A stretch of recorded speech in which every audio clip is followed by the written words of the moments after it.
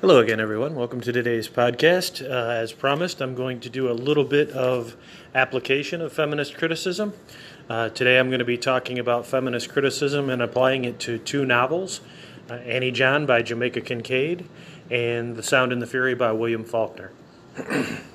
Excuse me. In both of these, we have stories that revolve around female characters.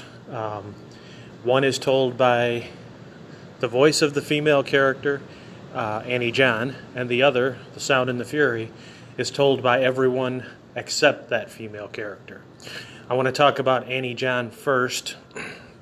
Annie John is set in Antigua, probably in the late 50s, early 60s. They're not really clear about the date. But one of the things, if you research, and one of the things that you'll see in the novel, is that this is a very male-dominant society. The people in the society are very much living in a patriarchy. Women are not expected to be smart. They're expected to be educated if they're in the higher classes, but not overly smart. There's still the expectation that the women will defer to the men, become married, and become wives. This sets up one of the conflicts early on for the main character, because the main character, Annie, is extremely smart. We start hearing her story when she's 10 years old. And this goes from the time she's 10 until about the time she's 16 or 17. And you can tell with the things that she says that she is not only brighter than the women around her, the girls around her, she is brighter than the men as well. And for this society, this is something that is absolutely frowned upon. Often patriarchal societies, if women are intelligent, will expect the women to defer and play dumb. This can be seen in societies all over the world. I've known many women who were extremely intelligent but feared that if they acted that way, in other words, showed their intelligence, no man would ever date them. They had no chances for marriage, because in patriarchal societies, the males want females who are below them, not equals. So Annie is set up from the beginning to have a very hard time. She is in a society where she does not fit, and she never will fit, because she is not willing to dumb herself down. Her goal is not to find a husband and get married. Her goals are very much education. Annie's early years, she's mainly isolated in the first parts of the novel in an all-female school. And so in an all-female environment, she can display some of this intelligence. In fact, until she starts to become a teenager and rebel, she's actually towards the top of the class, if not the top of the class, all the time. As she starts to rebel a little bit, because she starts to probably unconsciously see that all of this knowledge that she has, all of these skills that she has, are going to pretty much be wasted. The expectation is she might get an office job or get a job as a nurse, but mainly get married and have children. So as she's going into her teenage years, she begins to rebel more and more against this. And you start to get connections early on to the character of Satan in Paradise Lost. When Annie disrupts class, her punishment is actually to write chapters 1 and 2 of Paradise Lost, which are basically the chapters where Satan is talking about what happened right after he gets expelled from heaven. Now, the connection of Satan and Paradise Lost is not necessarily a connection to evil. This is a connection to rebellion. The character in Paradise Lost is very much to the Romantics and to a lot of the writers in the other traditions, very much a character of rebellion, not so much a character of pure evil. He's someone who couldn't follow the rules, couldn't do what he was told, and so basically gets cast out. And we see Annie kind of cast out because of this, and making these comparisons with herself. You know, she sees herself cast out of her mother's graces because she's doesn't want to conform and be a good little girl and follow all the rules. She ends up getting cast out of the graces of her teachers because, again, she will not just do what they want her to do, be what they want her to be, and so pushes away. There are a lot of people that dislike the character of Annie John at first when they start to read the novel. The more you realize, though, that she is, one, a teenager, and teenage years are natural years of rebellion, and two, an extremely smart woman in a society that does not value smart women, then you start to realize that she's not a bad person. She is a person who is kind of being forced into situations that are intolerable, and she's pushing back against these situations. As the story goes on, Annie gets to the point where she's going to be leaving Antigua and, as she says, never coming back. This is how the novel actually ends, with her leaving Antigua for England and going to school. Now, this has parallels to Jamaica Kincaid's actual life. This is not saying this is a autobiography of Jamaica Kincaid, but there are some similarities. Jamaica Kincaid did grow up in Antigua about the same time as Annie. She did experience a lot of the problems because she's an extremely bright woman in a society that does not value smart women. And she did, as Annie did, actually end up leaving Antigua forever, moving to England, moving to the United States, and sort of pursuing a career as an intellectual and as a writer. In Annie John, we actually get mostly women's perspectives. We only get male voices come in a couple of times. We get a little bit of her father and a little bit of a boy she used to play with as a child, Minu, and when he is she runs into him again as a teenager. And she starts to remember back to when they used to play together as children. And this is kind of one of the things that shows you how male-dominated the society was.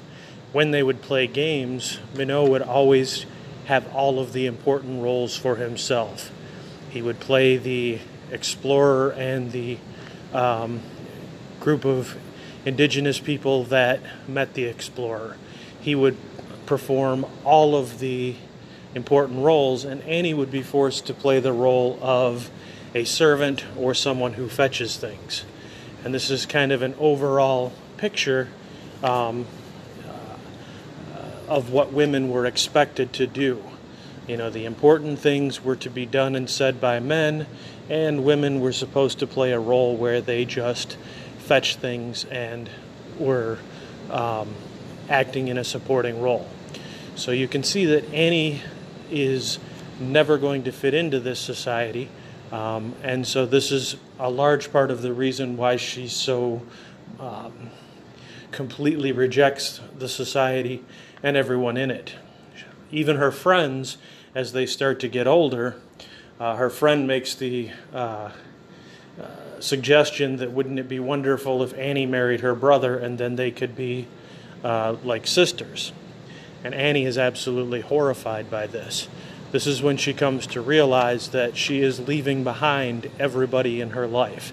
Everybody in her life is, all of her female friends are trending towards becoming housewives, settling down, and doing what society expects them to do, where Annie is trending towards moving off onto her own, becoming a writer, becoming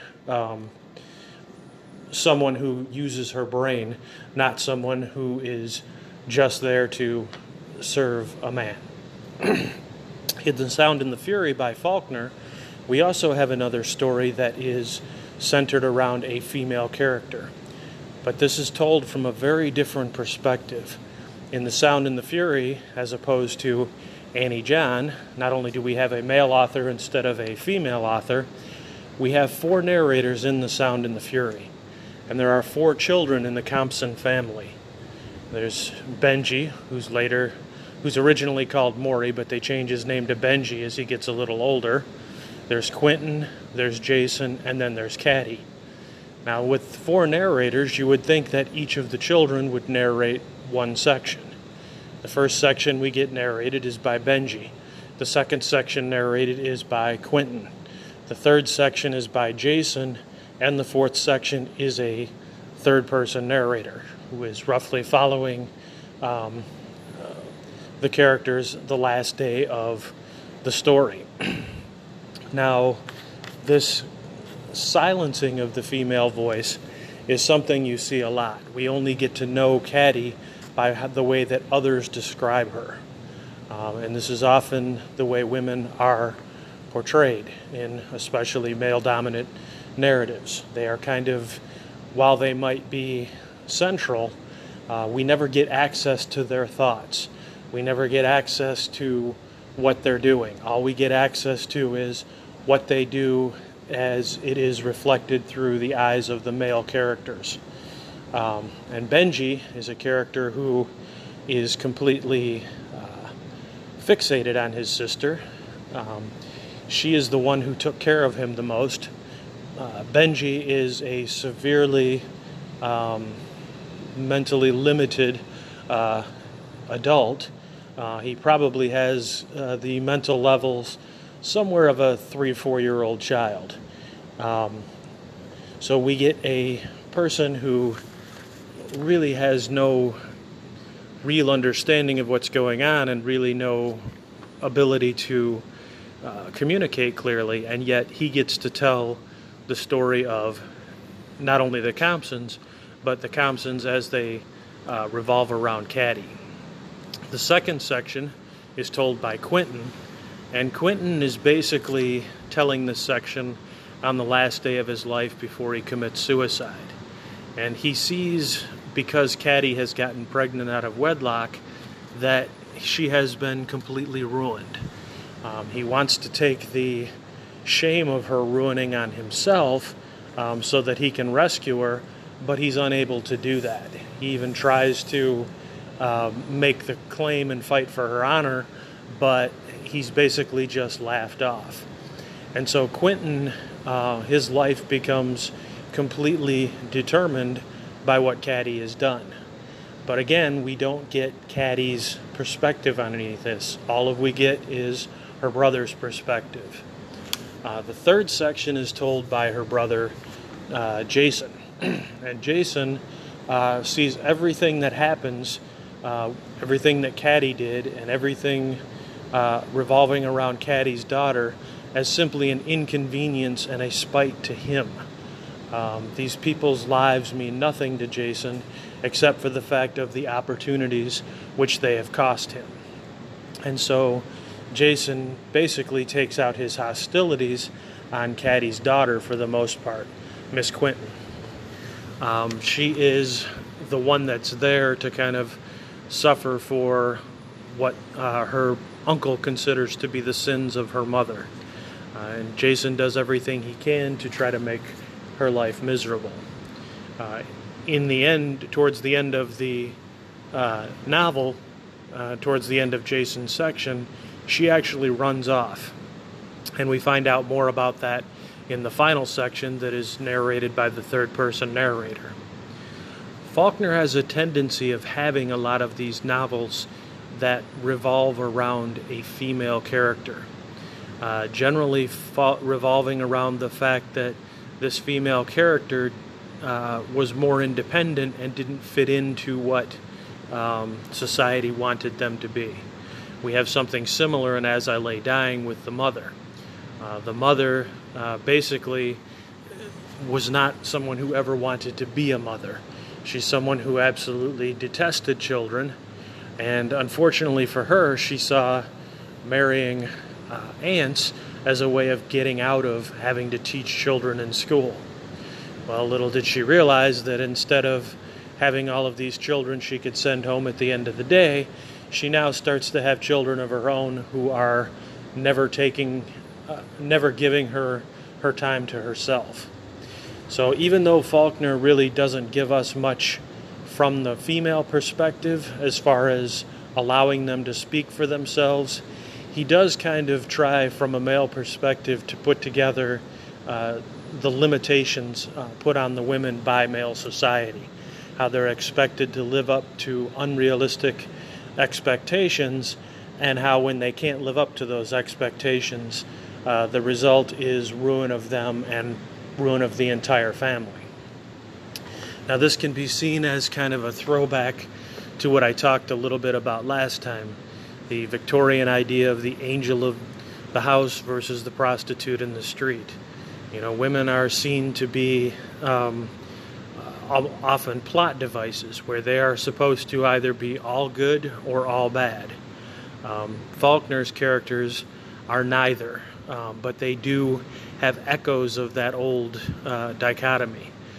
Faulkner's characters actually female characters actually tend to have elements of both traits. They have traits of the angel of the house, they have traits of the prostitute in the street. So his depictions are much more realistic than a lot of authors, especially in his time period, but they don't have the level of realness that Jamaica Kincaid has with Annie John. With Annie John, you have a female character telling her own story from her own perspective. I'm going to wrap up this session for now. I hope that all of you are well, and I hope that this has helped a little bit to see how feminist criticism might be applied to works of literature, to see kind of how what happens in a work, what happens in a book, in a movie, in a show, is often determined by gender. People of a particular gender are often limited by what they can do. Again, the male characters are also limited, not just the female characters. You know, Quentin's struggle is that he can't be the manly man that comes in like a knight and saves his sister.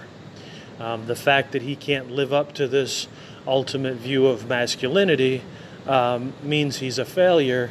And with men, part of the thing about the limiting factor that feminist critics point out is that men aren't allowed to ask for help the same way that women are. So when a man is a failure, there's no asking for help. Quentin's only logical solution for his problems is actually to commit suicide.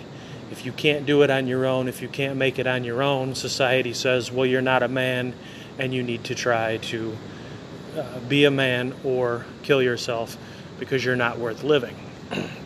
So these elements can be gone into a lot more in depth, but I don't want to tie you up too much with this. And as I go through these podcasts, we will be applying all of these types of criticisms to other works of literature to kind of get a fuller sense of how these are applied, and hopefully you'll get practice and be able to start applying them yourself.